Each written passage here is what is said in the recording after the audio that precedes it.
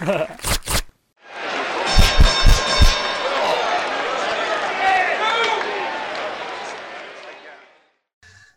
episode of Fight Stories is brought to you by Absolute Nature CBD, bringing you the finest in all natural, all organic CBD oil and CBD oil products. Check out AbsoluteNatureCBD.com. Plug in the old promo code Goon Squad. You're going to get that sweet 40% discount now and forever. It's the way to do it, boys. Get in on the action while you can, because don't be plugging in that old promo code. That's right. You're cutting yourself short. Get that new promo code shit. While you're at it, head over to our other sponsor. I think it's the same. It's the same promo code. You know, somebody who listens to like a first episode will put in the 20%, and they get a 40%, and they'll just think that they're really gaming the system. You know, it's gonna blow your mind. While you're at it, head over to our friends at UncleRonnie'sTeabag.com. Hook yourself up with some sick Fight Stories merch. You can get Fight Stories t-shirts, Fight Stories masks, you name it. We got all kinds of crazy shit popping with Uncle Ronnie, that sick old bastard, hooking you guys up large. Deals are sweet. And yeah, man, get in on the action. You can get the Trevor Gillies Punches Aren't Vitamin shirt available exclusively through UncleRonnie'sTeabag.com. And if you get one of these shirts, take a picture, tag us on social media. We want to see you guys repping the gear. That's what it's all about, man. Oh yeah, we'll blast it out there. Fucking A. Right on. Yeah, man. Well, this has been a good season. This is episode 20. This is our season finale, I guess. Season finale. It's been pretty fun. I mean, we've kind of figured it all out during the pandemic. There's been a few bumps and bruises along the way. That's to be expected, but that's the name of the game, right? Growing pains. Yeah, and we appreciate everyone who's hung in there with us and been supporting the podcast, checking it out, sharing it on social media. We see it. We see you pricks out there. Yeah. And, any of the new listeners, go back and comb over some of the old episodes, some of the sweet ones that you missed. Yeah, there's about 60 episodes approximately, maybe a few more, probably a few more than 60. Right. You can get them all on our YouTube, youtube.com/Fight Stories podcast, and subscribe to the channel. Hit the bell so you get the notifications whenever we post up a new video. We're going to be posting lots of videos. Even when we're in our hiatus, we post lots of clips and keep the action going. We're going to be going back into the lab and recording a whole new batch of stuff. And you know what? We want it to be amazing. We want it to be, now that we got some of the technical bugs worked out, hopefully we can, keep the quality coming with the interviews and stuff like that. Oh, look at that. John bringing in the professional. You said technical bugs, and I was like, oh, wait, I don't have the mic in front of my face. Yeah, not too bad. Next season, we'll have the arms. We'll bump it up. Oh, yeah. But no, it's been great. Thanks to all of our guests so far, that we had this season. It's been tons of comics. I know it's been comic heavy, but anyone that's been a part of it, we've had lots of fun stories throughout. Hell yeah, man. We've had some great comics. We've had some great wild cards. Of course, the hockey guys have been there. Just think about like Eric Utsch. I mean, there's a wicked that's right. kickboxing champion, and it's been diverse again. But can't forget about Sandman OG Killer #1. Oh hell yeah, the Sandman, Steve Dunn. He sends me a message today, and it's his Instagram, and it's just him just like sitting cool listening to Rolling Stones, Give Me Shelter. Yeah. I feel like he rolls around Brockton listening to that all the time. Yeah, just that's the anthem to a fight about to happen. Oh yeah. Bad man just rolled into town. Yeah. Oh yeah, man. No, so many fun people, and thanks again to our sponsors. And to Billy Tardy for helping book some of these guests. I mean, look, we can't do it without. Tardy bookended the season, helped us with the first one, and then got us Utsch, and then helped us with the season finale. Absolutely. I mean, Tardy's been getting us some great ones. that's where the word of mouth is what keeps this podcast going. We're not a big operation, but you know what, you guys have been spreading the word and helping us get guests is huge, right? Because like every guest unlocks another guest type thing. And Right. And Billy, yeah, he's been a great great at funneling us some guests, kind of like Ryan Denis has in the past as well. Yeah. Yeah. So if you know a couple yo-yos that like to scrap, send them our way. We want to talk to them. Yeah.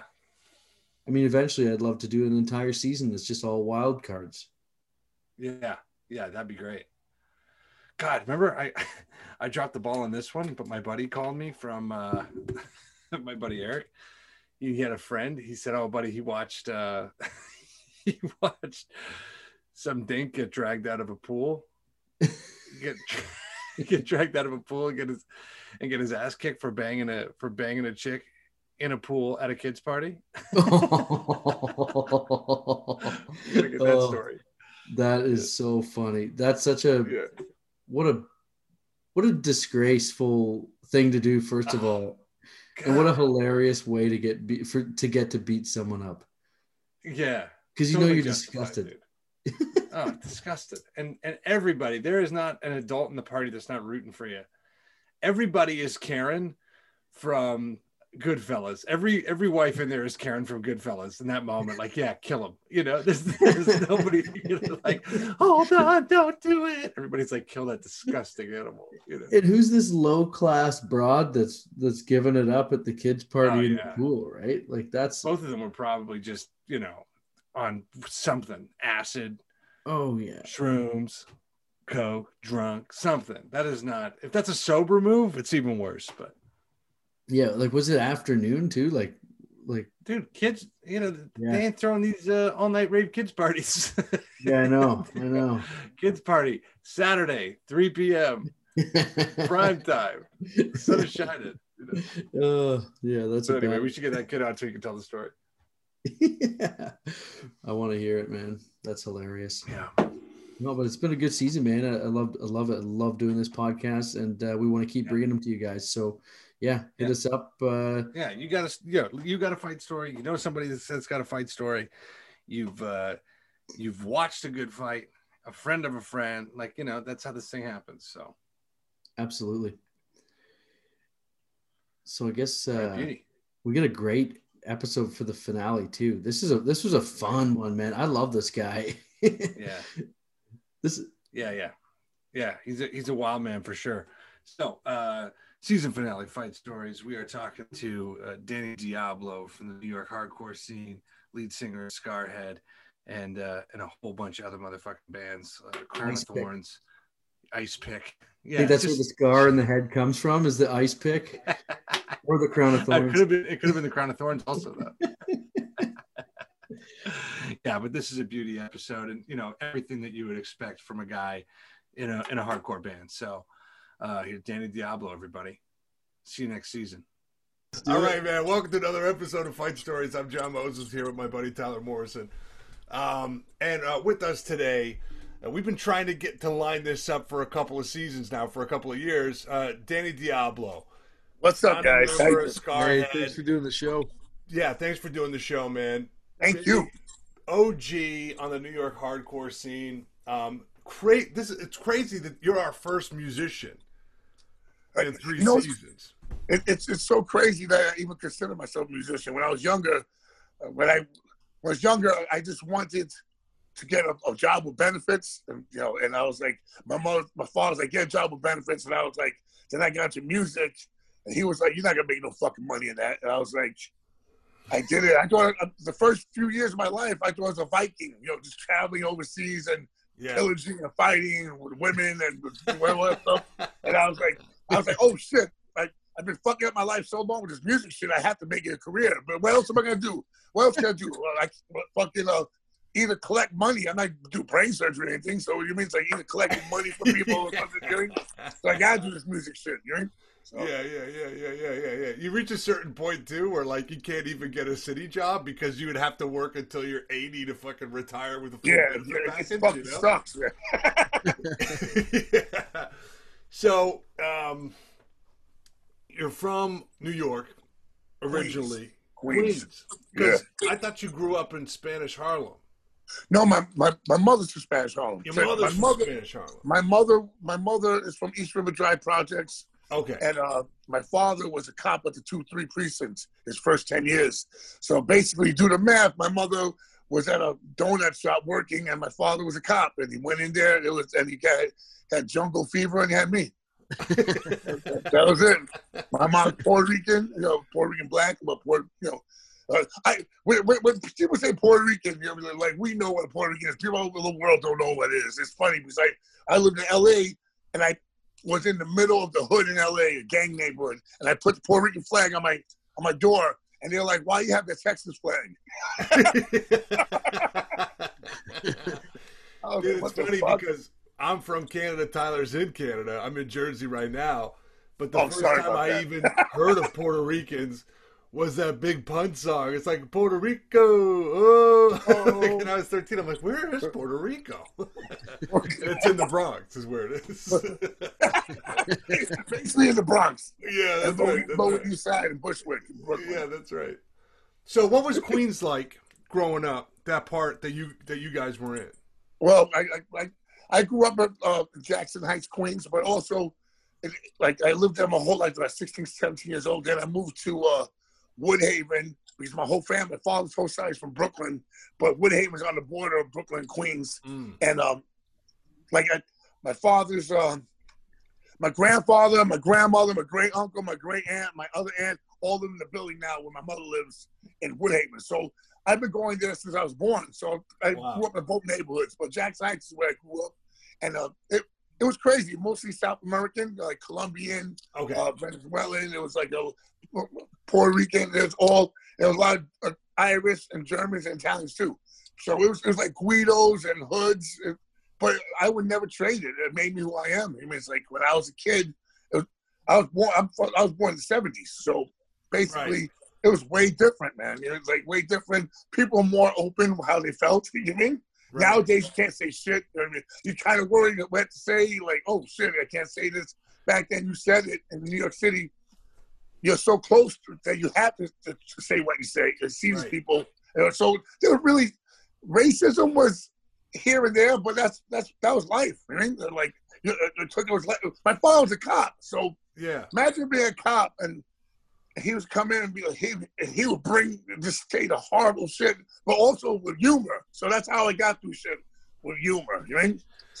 So it was a pretty mixed neighborhood. So it's not like your dad mixed neighborhood. Okay, because I thought like your dad was coming home to like Spanish Harlem, but he's a cop. No, we lived in Queens, and my mother was so happy to live in Queens because she's from Spanish Harlem, so she thought she made it. You know, Meanwhile, the neighborhood I grew up was the biggest cocaine distribution neighborhood in the world, Jackson Heights. Even Miami Vice, they had it because Griselda moved to Jackson Heights, Queens, all Colombian. So I grew up where families were getting killed for no reason. Like I didn't understand it when I was young. My whole family was killed. Like 5 families in my neighborhood killed.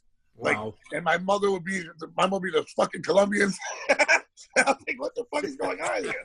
It's like Spanish people are more racist than anyone else. Dude, I love inter Latino racism, dude. Oh, they're like, my mama say something, she'd be like, oh yeah, blah blah. I'm like, Mom, you know that you're blacker than her. What's going on here? It's just hilarious. The racism between Spanish people. So yeah. But I grew up Orthodox Jewish also by my father. I was bar mitzvahed. Wow.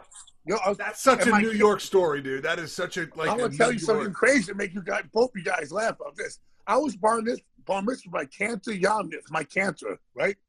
He was Don Rickles' friend, and he married Don. He did the ceremony to marry Don Rickles. That's cool. Don Rickles is from Jackson Heights. Oh, that's good. Well, that's what I'm talking about. That New York. Don Rickles is the funniest motherfucker in the world. I bet. Man. Oh yeah. I bet. So you guys are in Queens. What's it like? Like the neighborhood, as kids, are you guys rumbling all the time? Like, what's happening? Queens was like it was so cool. And all my friends, we were all like we came from.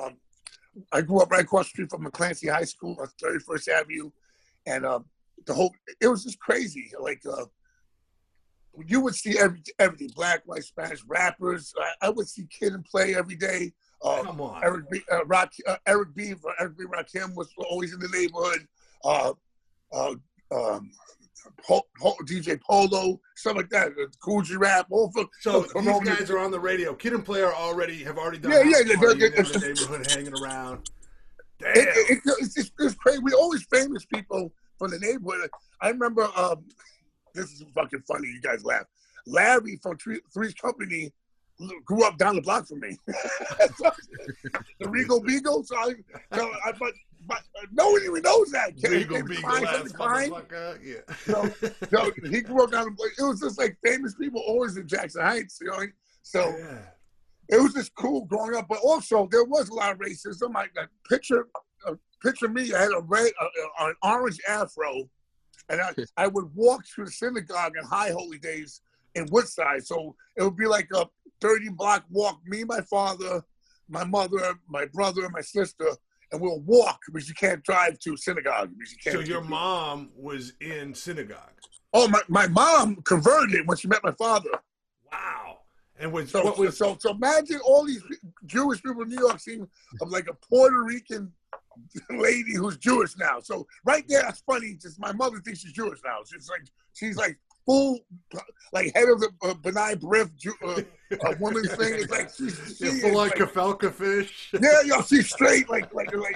She's straight. So it's like a Puerto Rican and Jewish accent. It's funny as fuck, man. So, but we would walk, and people would used to be like, you could take whatever you want. They see the red hair. People always thought I was black and Irish because they're like, "What are you?" So it made sense going through. But when they see kids, I remember people throwing eggs at us, like Jews, and throwing spick, nigga. Wherever you say Jews, spick, nigga, it all worked for us. Yeah, you were everything. So that's how I got into fighting because I would have to fight because my father would say, "Fuck them, just fight." My father was a cop, but he was like he retired at 21 years. And he would be like, "Yo, don't ever let anyone talk to you, your family, your brothers, just like that, and fight. Whatever, you win some, you lose some, whatever." And that's how I took it. And then that's when I fought. He actually put me in the Pitt Street Boys Club when I was 13 years old and to box. And I was because I was going too crazy. And he was like, "Yo, use that energy for this." I couldn't understand that. It was hard love because he was really a loving guy. You know what I mean? He was actually the only. That was like the prototype of a man, though. There wasn't too many sensitive dudes walking around back then. No. There was a sense of humor, Also, think about this. His father escaped the Nazis from concentration camps. Wow. Right? Okay. So imagine that his father escaped. The Nazis really would have looked down on your family. They fucking hate me. So think about how the grandfather was who had. The numbers tattooed on him, and he was just a miserable. Listen, I'm gonna make you guys laugh. My grandfather was always a miserable prick. Then one day I got older, I was like, no wonder. When I'm older, I'm like, this guy fucking Nazis killed all his family. No wonder this guy hates life. Just a regular guy working a 9 to 5. I understand if you're always grumpy and pissed off. You know what I mean? You're just like, dude, I make money, it goes out the door. Fuck. Yeah, you know what? It's so insane. Like doing stuff you love to do, like the music, and I still here and there I still work construction when I'm not on tour. You know what I mean? Right. And the first thing I do when I work construction is when I put my boots on. First of all, I hold my breath and put my boots on. Then I just cry. I'm like, oh my god, I'm fucking 49. What the fuck? What a loser!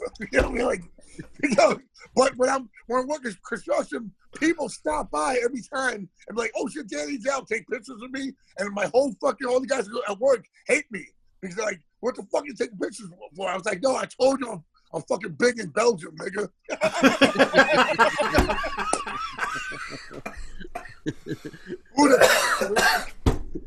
I just want to be big in Belgium, dude. I just want to be big. Kind of waffles and shit.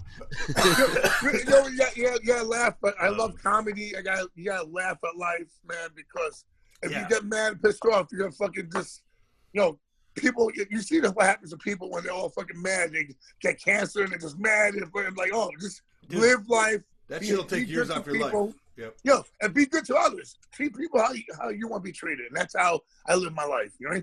So, sure. How long were you in the boys' club, Pips? Like, figuring out how to coach out? It was a Lower East Side. My father used to drop me off every week. I was young, and I would just hit the bag.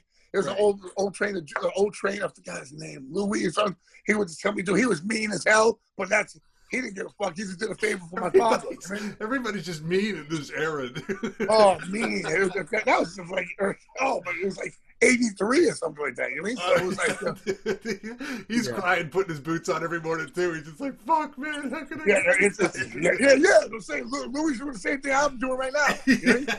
That's what. And then when you're younger, and I grew up. My mom and dad grew up. They were together. You know what I mean? And I couldn't understand why my father. When I was younger and before my father passed away, I always was mad at my father for the way he talked to my mother. And I was like, why the fuck is he talking to her like that? Then when my father died and I had to deal with my mother, I was like, no wonder. This is driving me crazy. All this guy wanted to do was come home after working like three overtimes to watch the Knicks, and she's bitching about fucking underwear, like got picked up or something like that. You know, laundry. Like leave a man alone. You know? Did you just want space? I don't want to care. Yeah, he's been holding on. She's been thinking about those underwear for 8 hours, just like this motherfucker, just looking at those underwear, dude. You know? Oh, he went home. He just went right to the TV and he listened to the WFAN on the radio. That's how old school he was. Listen to the radio. He would answer all the questions. I'm like, just call in and get a fucking prize, man. What's wrong with you? Old school. So when do you start fighting, like, as a kid? Like, what age are you? I would say early, because the kids, I grew up, my whole block was Cuban, Ecuadorian, Irish, and, a kid. We were kids, so it would go on. And I was the only Jewish kid, you know? Right. So, and plus, it was just crazy. But we had such a bond. We all grew up together. We grew up young, and we were very violent. But we grew up, and music helped us out. My first love was like metal, like real like Dio and Ozzy and stuff like that. I was like, and because my friend turned me on to it. Then you get to the hard stuff, you know what I mean? But metal was a big thing for us, and hip hop was. Then they got to hip hop and graffiti and stuff like that. And I was like another world.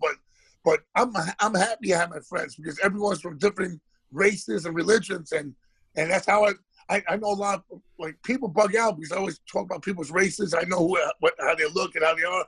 A lot of people around the world don't know shit. You know what I mean? That's like true. I grew up with everyone. Jackson Heights is the most culturally condensed place in the world in the Guinness Book of World Records. So it's cool. Oh, cool. That's an interesting little. That's crazy, right? So, the two things I listened to some of that podcast that you sent me, and the two things that stuck out was like, your just appreciation for music generally. Like you had like a good, like you was like, oh man, that white boy underground rapper dude. I was like, oh, that's kind of cool. It's like, because normally you think of a white boy rapper, you're like, he's fucking geek. You know what I mean? But like, no, he's got skills. And then also, when you were you touched it a little bit. I guess one of your boys had passed away, and you were like, "Oh man, fuck, original hardcore dude, Jewish guy from New York." And I just thought that was interesting too. How it was like, it's like that in comedy. It's about the comedy, dude. Everything else is secondary. You know what I mean? Yeah, I feel bad for comedians nowadays because they got to worry about all these people. They say jokes. Jokes are jokes. You know what I mean? And people right now are real touchy on all that stuff, and like there's comedians out there. I want to see comedy. I want to see Dave Chappelle. I want to see Russell Peters. Like, you know what I mean? Like, and I want to see these guys, Giannis Pappas, and I see these guys and make me laugh. You know what I mean? You know what I mean? That doesn't like Chris and Giannis, and I always laugh because the shit, like Donnell Rawlings, the shit they say, people say, it's funny because it's a little bit true. So of course, dude, you take that away, dude. You're just scraping the surface. It's like PC stuff. It's like No, it's like it has leave the comedians alone, man. Let them, it's art and let them work. Thank God for the comedians, because right now the world is fucking a sad place, man. Yeah, it's these are strange and crazy times, and hopefully there's some sort of normalcy, whatever that looks like soon. You know what I mean? Yeah. And, there's just so much. I guess if you flip on your Twitter account and somebody's blasted 1,000 retweets of something horrible, that's all right. I hear you. But if you walk into a comedy club blind, that's on you, dude. You got to you can Google shit. You know what I mean? Contract when you come out to I'm about to say, like, it's comedy. It's fucking, or just leave. Yeah, just leave. You know what I always told people? Like, when I go to a concert or something like that, when I was young, I never went to the concert. If I didn't like the band, I wouldn't be like booing the band, heckling the band. I'll go get a drink or something and wait till they finish. It's like, it's to me, it's like, yo, like, just like, if you don't like it, then fucking get off. Find something else. Right. If you don't like chocolate, then it's like just stop. Right. Yeah. It's crazy, you know? Yeah. So you start doing like the hardcore shit when? Because I do want to get into that whole culture and like the and all that smash and violent, crazy shit. You know, people say this is very violent. It was very violent. It still is violent. Right? But the thing is, I got into the hardcore in 1987. I was in high school. I went to Bryan High School in Queens, and my friend Sasha Jenkins, who was a famous director now. So he worked for Vibe magazine, Double XL, Mass Appeal magazine. He runs. So we went to school together. We went to a show, and I have ever since that day haven't turned back. 1987. Yeah. Oh, so that was the first show you went to, and you were first show I went to, and I was as a kid going to CBGB's in the Lower East Side in 1987 was the scariest fucking shit in the world. We took the train, and remember, I'm writing graffiti. I belong to something. I can tell you, right? DMS, the crew was started a graffiti gang first, graffiti crew, and we were at war with everyone in the neighborhood. Other neighborhood, it was crazy, but. Just going to the show, you get killed. And on the way back home, going to other neighbors get killed. So, and after the show, you get killed. So it was just fucking craziness. But you know what? It was the best time of my life. Were your spider senses always tingling? Like going always. It was fucked up. Always. Like the real life version of the Warriors. Yeah. Every Sunday. It was cool. So you go to that show, and is that like pushing and like mosh pit or not really? Yeah, at first, the CBGB's had the hardest mosh pit in the world. It was a small place, but it was crazy. Then there was always fights, and usually a casualty of war, get punched in the face from behind. Plus, you're a kid. I'm like 16 years old, 15 years old, going to the shows. I'm sneaking in over the fake ID. I mean, so. Right. So it's crazy. It's amazing how like it just takes a couple, right? You get hit a couple times. Like, this isn't so bad. I can do this. I can take this. You know. You know what? It's like I always tell people, like, especially like dudes or on who show off or always on like Instagram punching the bag. I'm like, yo, the bag doesn't punch back, bro. Right. You can hit that. You can work out as much as you can, punch the thing, do whatever you fucking Pilates, whatever the fuck you're doing. But if you've never been to a real fight, it's either you have it or you don't have it. That's it. You know what I mean? I remember. I don't care how much training you do. I know the guys I know that are assholes the whole life, and they get into like martial arts and everything, and I look at them, it's like they're still assholes, and they do it for the wrong reason. You know what I mean? Yeah. Back in the day, when you went to martial arts when you're younger, it was for respect and learn the dignity and fucking it meant something. It was, but now it's like, oh my God, it gets crazy now. It's like all these people fucking, you know. There's too many geeks taking MMA for my liking. You know what? Also, when I went to Neil Khalifa Martial Arts Academy when I was young in the early '90s, and it was like '94, and I was going there, and everyone in the class was either a cop or a thug. It was not like this. It was on both sides. It was crazy, you know? So, Yeah, They yeah. know they're gonna see each other on the street one day. Oh yeah, Yeah. dude. Like It's like Or just get me off a ticket. Get me out of the ticket. right. Oh yeah, yeah. They're probably swapping PBA cards and shit. like Wile E. Coyote and the sheepdog, both punching him. You know, Moro Sam. So, what happens when you're like 18 and you almost die? How'd that happen? Was it on the way to the show or? No. I was actually working. Oh God, this is crazy. I was working at my boy Hugh Grant, but this guy Hugh, I know, he was big in the hardcore scene. His mother had a bookstore in Greenwich Village, and for years, from the '60s to wherever. So special books and stuff like that. And I was we were working on the bookstore, the whole thing. So I'm looking out the window. My friend's looking out the window while we're working, and he's like, "Oh, someone's breaking into your girlfriend's car." And I was like, "Why didn't you tell me that fucking like 5 minutes ago?" He's staring at this. He's like, so I run downstairs, and the second I see the guy, I'm like, "Fuck this!" I fucking punched him right in the fucking face, right as hard as I can. Oh, No, yeah. boom! And when I hit him, I felt something. I looked down. He stuck me with an 8-inch flathead screwdriver through my ribs. Damn. So it went through it cut my liver in half, and it went through my small intestines. All As that. fast as you hit him, he stabbed you. But yo, he's Puerto Rican. You said it. Real quick. Stab the shit out of me. Like I was like, oh. So when I hit him, boom. So this is gonna get crazier, right? The story. No one knows this real story. So I go, oh fuck. So I'm on the side. So the guy's on the floor.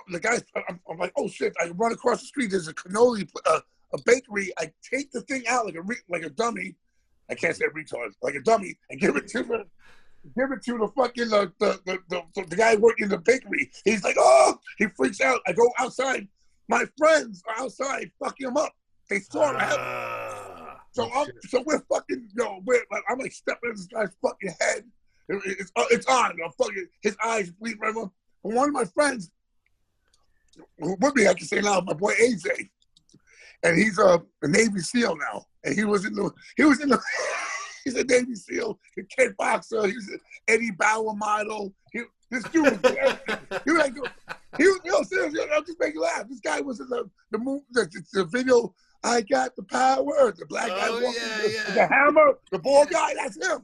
Yeah. Now he's so crazy. There's a movie about Navy SEALs, right? And they go in and the Navy SEAls play themselves, and he's the Navy SEAL in the movie. Oh, that's awesome. I saw that movie. Yo, how fucking crazy is that? And the girl, I remember the actress when I was in it. I forgot her name, but she's from Puerto Rico.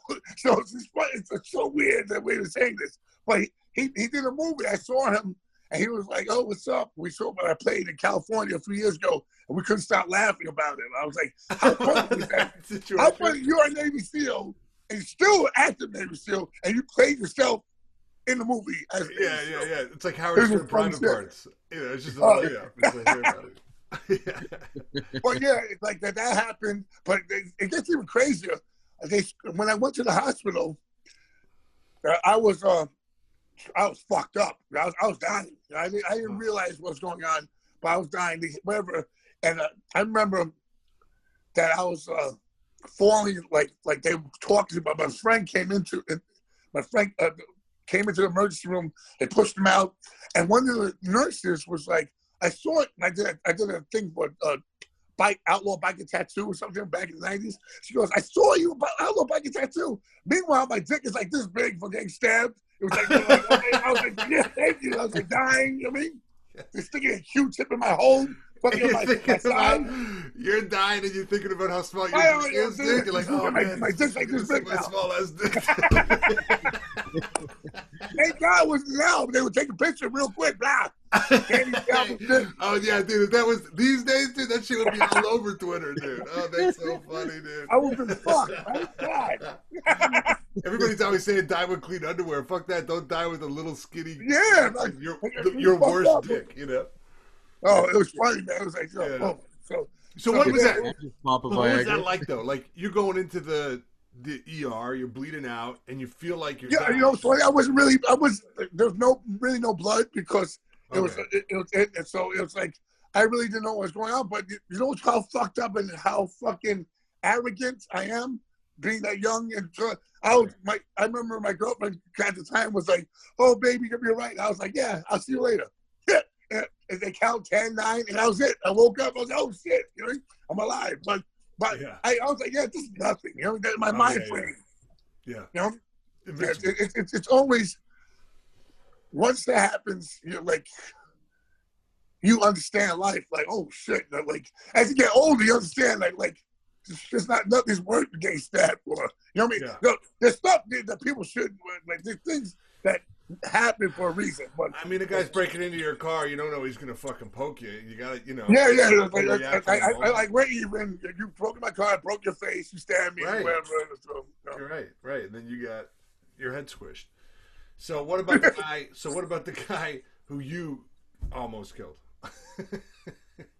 Oh, that's a long story. You know, it's funny because when they pressed those charges against me, I went in for something else. I'll tell the story. I went in for this dude. I'll make you guys laugh. This dude was playing in my band. I'm not gonna say his name, and he was a dope head, but he was a friend from a friend. So he played in the band. The dude, we played Cleveland, Ohio. I was going out with this girl at the time. She said, "You can stay at my friend's house." She said, this dude went to my girlfriend's friend's mother's house and stole $50,000 of rings, wedding rings from. Say, listen, sold it for $50 worth of crack.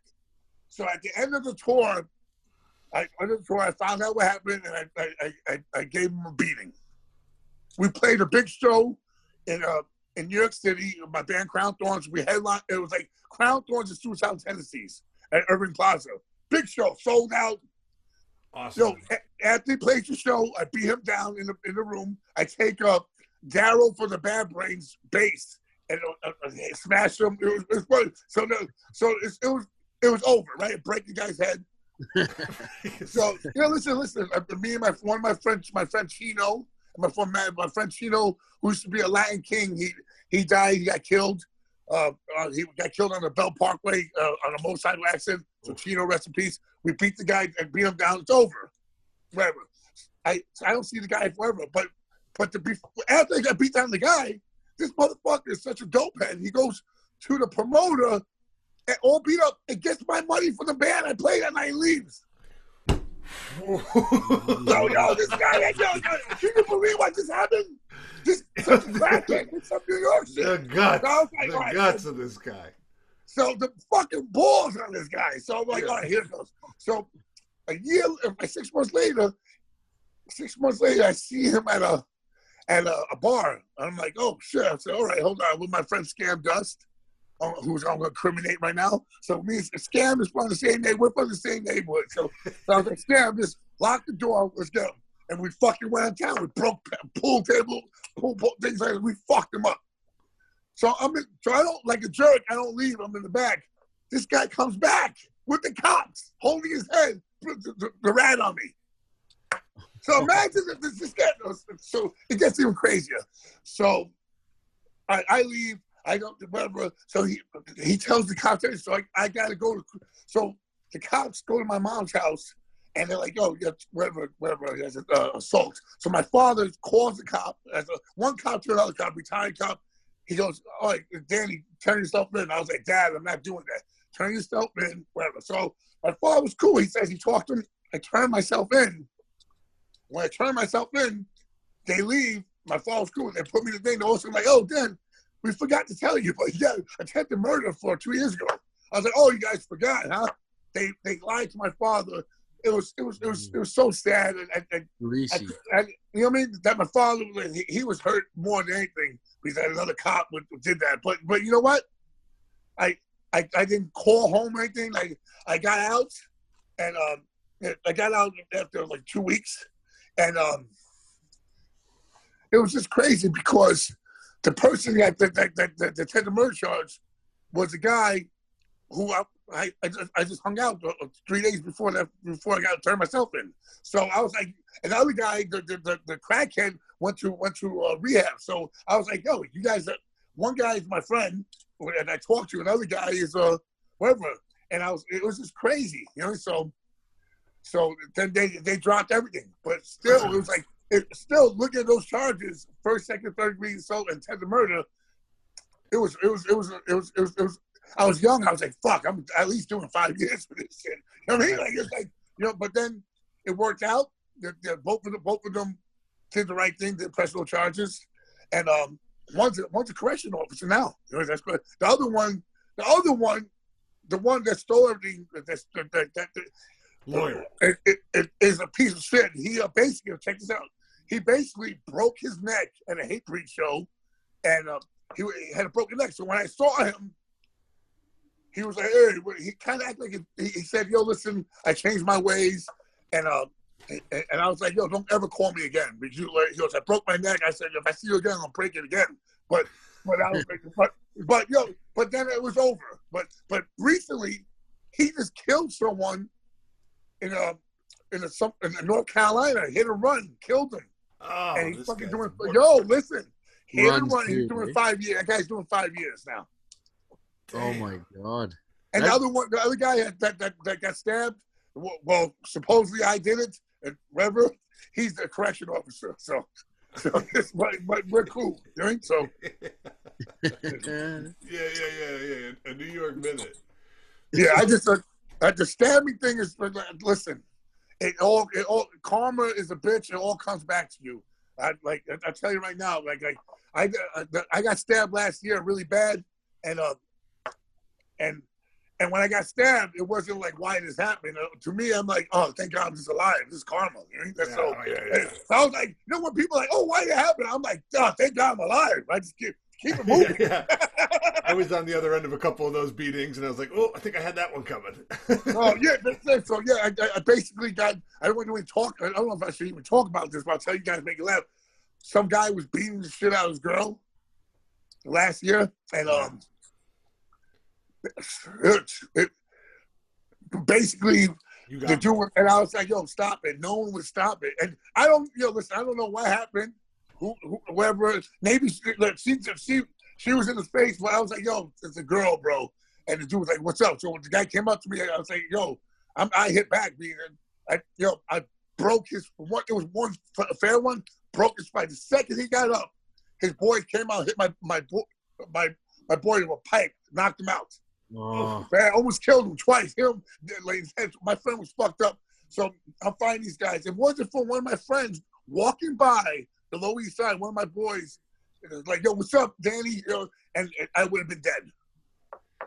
This happened a year ago? That'd be a year ago. I couldn't do 20 push. Yo, I couldn't do 20 push-ups until 2 months ago. Holy shit. That's right here. This pump right here. That's wild. It stabbed me here too. Stabbed me twice. It was listen, whatever. We got away, but no one got arrested. He stabbed me. I stabbed him back. Whatever. And we're talking up. But the thing is, how old are you, man? You still getting stabbed in the street? I'm 49. My mother's like, you asshole. You never learn. My mother, I'm like, no, I can't listen. If I saw that again, I even look like this, she probably went home and fucking, it fucked all those guys into the fight after I protected them. You know what I mean? Like, still had to do it. It's just in my DNA, man. You know what I mean? How bad do you think he beat the shit out of her that night, eh? He probably ran a train on her with his girl, his boys. You know what I mean? Meanwhile, I'm trying to be like save the whole, whatever, but that's how I am. You know what I mean? Yeah. You're right. The victor goes the spoils, blah blah blah blah. It's probably it's just like it's in my DNA. I just, and we all know, we all been in relationships. We all know how a girlfriend can push your fucking shit. Oh, hell yeah, dude. So, he wouldn't stop. He took her head it hit against the window, cracked the window of the storefronts. So I was No, like, you got to stop. and more than that, as a dude, like if you're arguing with your girl and somebody's like, "Yo, bro, take it easy," you're like, "What?" Like not that I'd be smacking anybody around, but you want to focus that fury somewhere. You know what I mean? Like, oh, okay. It's like road rage. The same thing. Exactly. So what about some of these shows? Have you seen some mosh pits that just get completely out of hand? Have you been in them? Like what? Yeah, listen, the craziest mosh pit I ever seen was probably like Slayer when they played Roseland back in the 90s. It was so fucking insane. But insane because the metalheads would go crazy. Slayer was fucking hard. You mean? But Biohazard had some hard pits. Sheer Terror. It's like the Icemen, Killing Time, Underdog. There's a Gorilla Biscuits. All hardcore bands with hard pits. But the New York hardcore scene is very close knit. So if there's gonna be a fight, it's gonna be a fight from outsiders. People don't know what's up. Or between two different factions from the There's hangout. a good code of conduct that goes on. Yeah, it's crazy. It gets crazy. And if something does break out, is it like dead? Like nobody's getting charged? It's not spilling out into the street, is it? Or is it? You know what? Sometimes shit. People go away from. Sometimes punk rock scenes and hardcore scenes have a lot of weird people. You know what I mean? You really don't know. Like every Sunday, we used to go to CBGB's for a matinee from 3 o'clock to like midnight, to 8, 9, 10 o'clock. Right? And you meet people, you don't know these people. You see them every Sunday for 10 years. You know what I mean? But you don't know them. Right. Some of these people are cool. Like the heroin dude that you were talking about. You know what I mean? Yeah. You don't know the guy. I play guitar with this guy for a whole tour, and the guy robbed me. But you don't really know someone until you know them. You know? Yeah. It attracts people that are on the fringe. Right. The music, the music. You have to be a fuck up in life, or fucking like something fucked up. You have to be fucked up in life to listen to punk rock music. I don't care what you say. You know? I don't give a fuck what you say. Yeah. So when I see someone like punk rock music from the scene, like graffiti, they're fucked up just like me. That's what draws me to them. Right. So it's cool. But some of these people, the older guys are really fucked up. I'm like, oh my God, they look all fucked up. Like, so when you started out, then, old, right? What? The whole scene's aging, right? Like the whole listen, right? I'm to the age. The guys who first started, like my friend Steve Haas, rest in peace, he passed away. He was like the guys I looked up to, like the first generation. So and you see punk rockers, you see old punk rockers. It really is bizarre to me. I'm like, oh my God, these guys are old. You know, like they Exploited and GBH and just like Johnny Rotten from the Sex Pistols. You look at them now, I'm like, oh my God. And most of these guys did not have a good, healthy life. Right. There's guys that are still holding it down. Guys have been, they've been around for how many generations at Agnostic Front. Roger's a good friend. Roger's a brother of mine, and and he is a warrior. He's been through hell and back, but he made everything positive. Like I love when people like John Joseph from the Cro-Mags, Roger Moretz, they switch their lives around and do positive. Anyone can be stuck in a rut and do the same old horrible shit. If when you drag yourself out of that pit and the gutter and you do good, that's why I praise you. I'm like, oh, good for him. You know? Yeah. Definitely. And so when you first started out, before you were in bands, were you a roadie or like kind of around that scene? Yes. Well, it was 87. I never been out. Listen, I never been out. It wasn't for hardcore music. My music, I would never have been outside of New York City. I only been to 2 places outside New York City for 90, and I went on tour with Sick of It All. I was a roadie in 92. So I only been to Rhode Island once, but in the 70s, my father drove. My mother wanted to go see the first synagogue in the United States. It was in Providence, Rhode Island. So we drove, like the first synagogue for 18-something. I don't know what. My mother wanted to see that. My father was Jewish. He was like, fuck. He was like, what the fuck? Who the fuck is the synagogue down the block? Who the fuck you want to go? So my poor father had to drive us in a little fucking Toyota station wagon to fucking Rhode Island. All I remember is look out the window, seeing cornrows. I remember we got out, we saw it, and my father's like, let's get the fuck back home. And I was like, so bad. But and I've been to Puerto Rico. It's only 2 places, and to see my family. You know what I mean? So when I went on tour with Sick of It All, I went all over the United States, and I was a young kid. I never, it was different women, different fucking people, different. So how do you go back? How do you go back to doing a job after that experience? Yeah, I was working. I took the test. I remember right before the Gulf War, I was going to go in the military. My father was in the Army too, so he's like, don't do that. You know, take the police test. I took the police test. Then I was going to take the psychiatric test, and I was like, hell no, I'm not going to pass this shit. You know? So I was like, fuck this. And then I was like, I don't want to be my father, because my father, when he was a cop, was the biggest asshole in the world to all. Like, the only person that ever broke my nose was my father. You know what I mean? Wow. So that's how crazy. My father was a hard man. He's the first person I ever saw with a $1.50 in his face. I remember one time I came home, his whole face was sliced from here to here. I was like 4 years old. And his whole face. And my mother, I go, and 5 years old. And my mother was like, I go, you want to go see your daddy, your father? And I go, I want to see daddy. And I went in and I touched his stitches.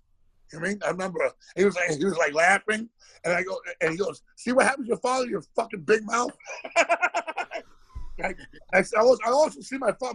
My father played basketball for Brooklyn Tech, and for Brooklyn College and the Army. Oh. He also tried out for the Knicks when he was young. Wow. Yeah. So my father was hard. He's a hard Jew man. He's like, but he was like so Brooklyn. But he also was a guy who taught me how to fight. You know what I mean? So he provided for his family, and you know what? When I was a kid, as a teenager, I deserved a smack and a half because I was a fucking wild kid. So thank God for my father had disciplined me, and he showed me how to be a real man. That's all I'm trying to say. You know what I mean? I was thinking last night, I got a daughter, but anyway, I would never hit her, but like, I just don't want her to know that, like, she just runs all over me, and I'm like, I ripped the guy's earrings out. It's crazy when you're a father and you look like, with my son, I was like, I'm not going to be, I'm going to be stern, but I'm not going to be like my father. So I look at him sometimes and be like, oh, you're so lucky. I know. Because your dad was a police officer, that there was an extra rebellious streak that you had to kind of go against that? Or you know what? You know how people hate cops, like punk rock, they fuck all cops up asses. I'm like, cops are cool because I grew up with them, you know what I mean? Right. Yeah. In New York City, and Boston and stuff like that, cops in Philly, cops are just doing it for benefits. And you know what I mean? And because they have kids and everything. And LA is different because LA, the cops are military and they're not from there. So they're like foreigners. You know what I mean? Right. Everyone in New York City has someone in the family's a cop. And not all cops are assholes. All these people say all this crazy shit. I'm the most open-minded person in the world. You know what I mean? I'm mixed. Yeah. I'm Jewish. Mm-hmm. I'm all this. And my girlfriend's 28 years old, and she's in all this defund the police. I'm like, defund the police? Yo, know what's fucking? You defund the police in New York City right now. You go to New York City right now. People, de Blasio fucked this whole place up. It's like no undercover cops, so everyone's acting like an animal, and so people are throwing people in front of train cars. It's fucking horrible. My wife was telling me 12 shootings over the weekend. Yo, I'm just telling you this. Yeah. The people who say defund the police are the ones who are going to be calling for the police. They can't protect themselves. I know. I was going to say, watch what happens when somebody smacks your $6 cupcake out of your head. Yeah, the thing is Starbucks. Smack you. Oh, my God. You can't do that. Right. You're going to pull out your phone and FaceTime it? You know what it is? This is how it is. I like my girl is very like the young generation, and she's like this, that, blah, blah, blah. I'm like, let's check this out. You could wear it. My girl's beautiful, and she's like, whatever. She goes, it's my right. I say, listen, you can wear what you want to wear, right? It's like you could jog in Central Park when it gets dark, but you know what's going to happen if you jog at the Central Park. So don't be an asshole. Don't let it happen. Well, it's my right. Also, they don't give a fuck about your rights. They're going to smack you in the head with a fucking bottle and rape you. So understand the real world. That's the real world. Right. That's all. And it's about to get common a sense. lot realer. Common fucking sense. That's all it is. Yeah, I'm with you on that.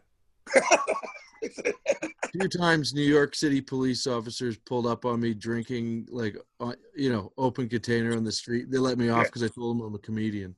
So, I'm good with those guys. Don't defund them. Yo, it's a different world too. Cops back in the day were real. But some of them were like cool, and then some of them were like on the take, right? Yeah, so, of course. Like neighborhood guys who are. No, my father was a cop from 62 to 82. How horrible is that? When New York City was the worst. Right. Yeah. How do you like? You're seeing horrible shit on the job. Also, you're seeing fucking people who have been raped, murdered. You know, he was gotta come home and you're fucking trying to deprogram. You know, he was one of the funniest motherfuckers. He was like a funny. Listen, everyone said Jews are funny. One of the funniest guys ever. The most sickest humor in the world. And I'll be like, oh my God, did he just say that? But it made me laugh. You know, he's funny.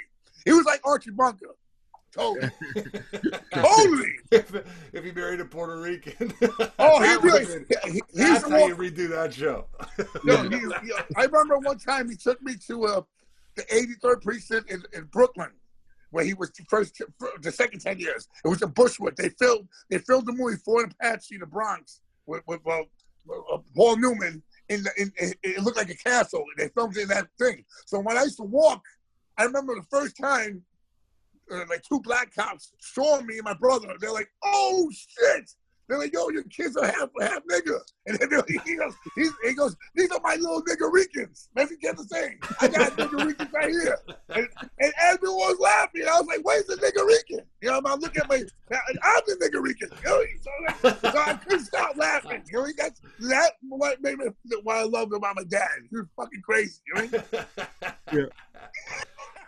That's funny. Oh man. Yeah. So I had a question for you. I heard that you guys, when you were on tour with Motorhead, you guys got thrown off the Motorhead tour. Oh yeah. How the fuck do you get thrown off of a Motorhead tour? I'll tell the real story. I told the story. All right. So when rest in peace to my roadie, my other singer, Boston Mike. He was from Brockton, Massachusetts. So every time, down, baby. No, listen, Hagler, all you know what I mean? It's Brockton, Massachusetts. Fucking homeboy, the Italian guy. What's his name?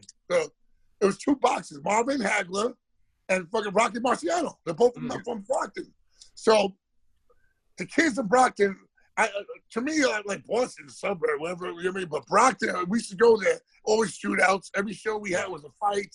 It was always, but we had a whole family in Brockton. Right? So one of the guys just got out of jail. I'm not gonna say his name, but he's in jail again. So, but he came on tour with us. So Lemmy used to love fucking Jack Daniels in the back room and fucking sniffing crystal meth. That's what we did. You know what I mean? So we had all these fucking hot strippers, hot metalhead strippers, all methed out and back. And we were young. We didn't give a fuck. Basically, one of the guys took a bottle of Jack Daniels. Plus, also, I guess he had a wallet back there with $2,000. I guess someone took the $2,000. But whoever took it, it doesn't matter. It goes back to me in Scarhead. You know what I mean? Right. Yeah. So could have been one of the we got the money. I bought him a Jack Daniels. My father worked as security in a Chalmers Industries, biggest liquor distribution company on the East Coast. So I got this crazy Jack Daniels bottle with like $500, gave it to him, plus he gave money back, you know what I mean? Mm-hmm. And he was like, still, I got to throw you guys off.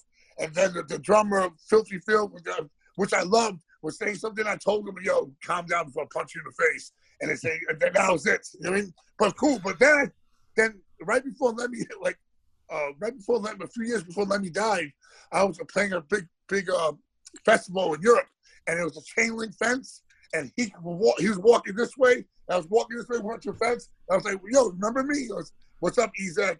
I was like, what's up? I'm like, everything good? He goes, yo, I'm sorry about that. And we shook hands through the fence. Oh, cool. That's a cool story to tell. But also, it's even crazier that the biggest biker white trash band in the world kicked us off, right? So, yeah, that's right. That's funny shit. Yeah. It's a badge of honor. Yeah, that's right. That's right. Cool. That's wicked. Dude, listen, man. I'm sure we can keep going, but this feels like a good. This has been a great episode, man. You know, Yeah, I'm so happy. Like, it's so cool that I can just talk and just like, hey, be free. Like, hey, what's up? Like, we loved it, and I just from your text messages, I was like, oh, this is gonna be a good one. This is gonna be fun because you were so into it, dude. So crazy, right? Yeah. So listen, we really appreciate it. Anything you want to push? I know you just released that video for "Don't You Want Me, Baby." I know it's an old song, but you just pushed that video. Yeah, cool song, cool video too, man. Really cool video. Thank you. I got a song, a video called Danny Diablo featuring DJ Kaz, the Cyclone. Okay. Yeah. Cyclone, and my wife's in the video. Storm, her name's Storm. I also got a new street CD coming out on Force 5 Records called Danny Diablo Street CD Volume Number 3, The Triz, and also Scarhead got a new record coming out. Cool. We're doing an EP called Generators of Violence on Force 5 Records. Cool. Awesome. We'll put links to all that stuff. And I just finished a video for my metal band called Death Star Inferno. Cool. Oh yeah. All right. It's hard as fuck. Hard. How was that shoot on? You did Sunday, right? Yeah, we just I pull my hip is hurting, and my toe is purple. So, it's so funny. And you're crying real bad when you put the work boots on. You know what? It's so funny because like I got dyed my hair purple. I got cornrows. I was like, I did everything for this. I didn't party or drink or do anything for a whole week. I was like, I want to look fucking like a human. Like you know what I mean? Yeah. I was like, oh my god. I was like, it was so much. As you get older, it's so much more work. It's like, oh my god. Dude, all that energy I pissed away in my youth, and now I'm doubling down, trying to make up for lost time. Burning the fucking candle, looking like it's sad because like in comedy, like all right, just like in comedy, you go backstage after you all do hang out, you're touring. Guys are partying, going crazy. There's guys that go straight to a hotel, and there's the guys who go, hey, where the party's at. And in my life, it's like as you get older, I never had my girlfriend anywhere. No girl is allowed in the van. No girl is. It's the part of me. Now I travel with my lady, and I feel like an old Jewish couple. You know what I mean? It's like in Miami or something. You guys are going back and watching The Crown. Providence, Rhode Island. Providence, shout out to Providence. Yeah. Awesome, Danny, man. Thank you so much for doing Thank you so much, bro. Cool, thank you so much. You guys are really, thank you so much. It means a lot, guys. Really, man. Thanks, bro. Anytime, guys. Later. Take care. Bye.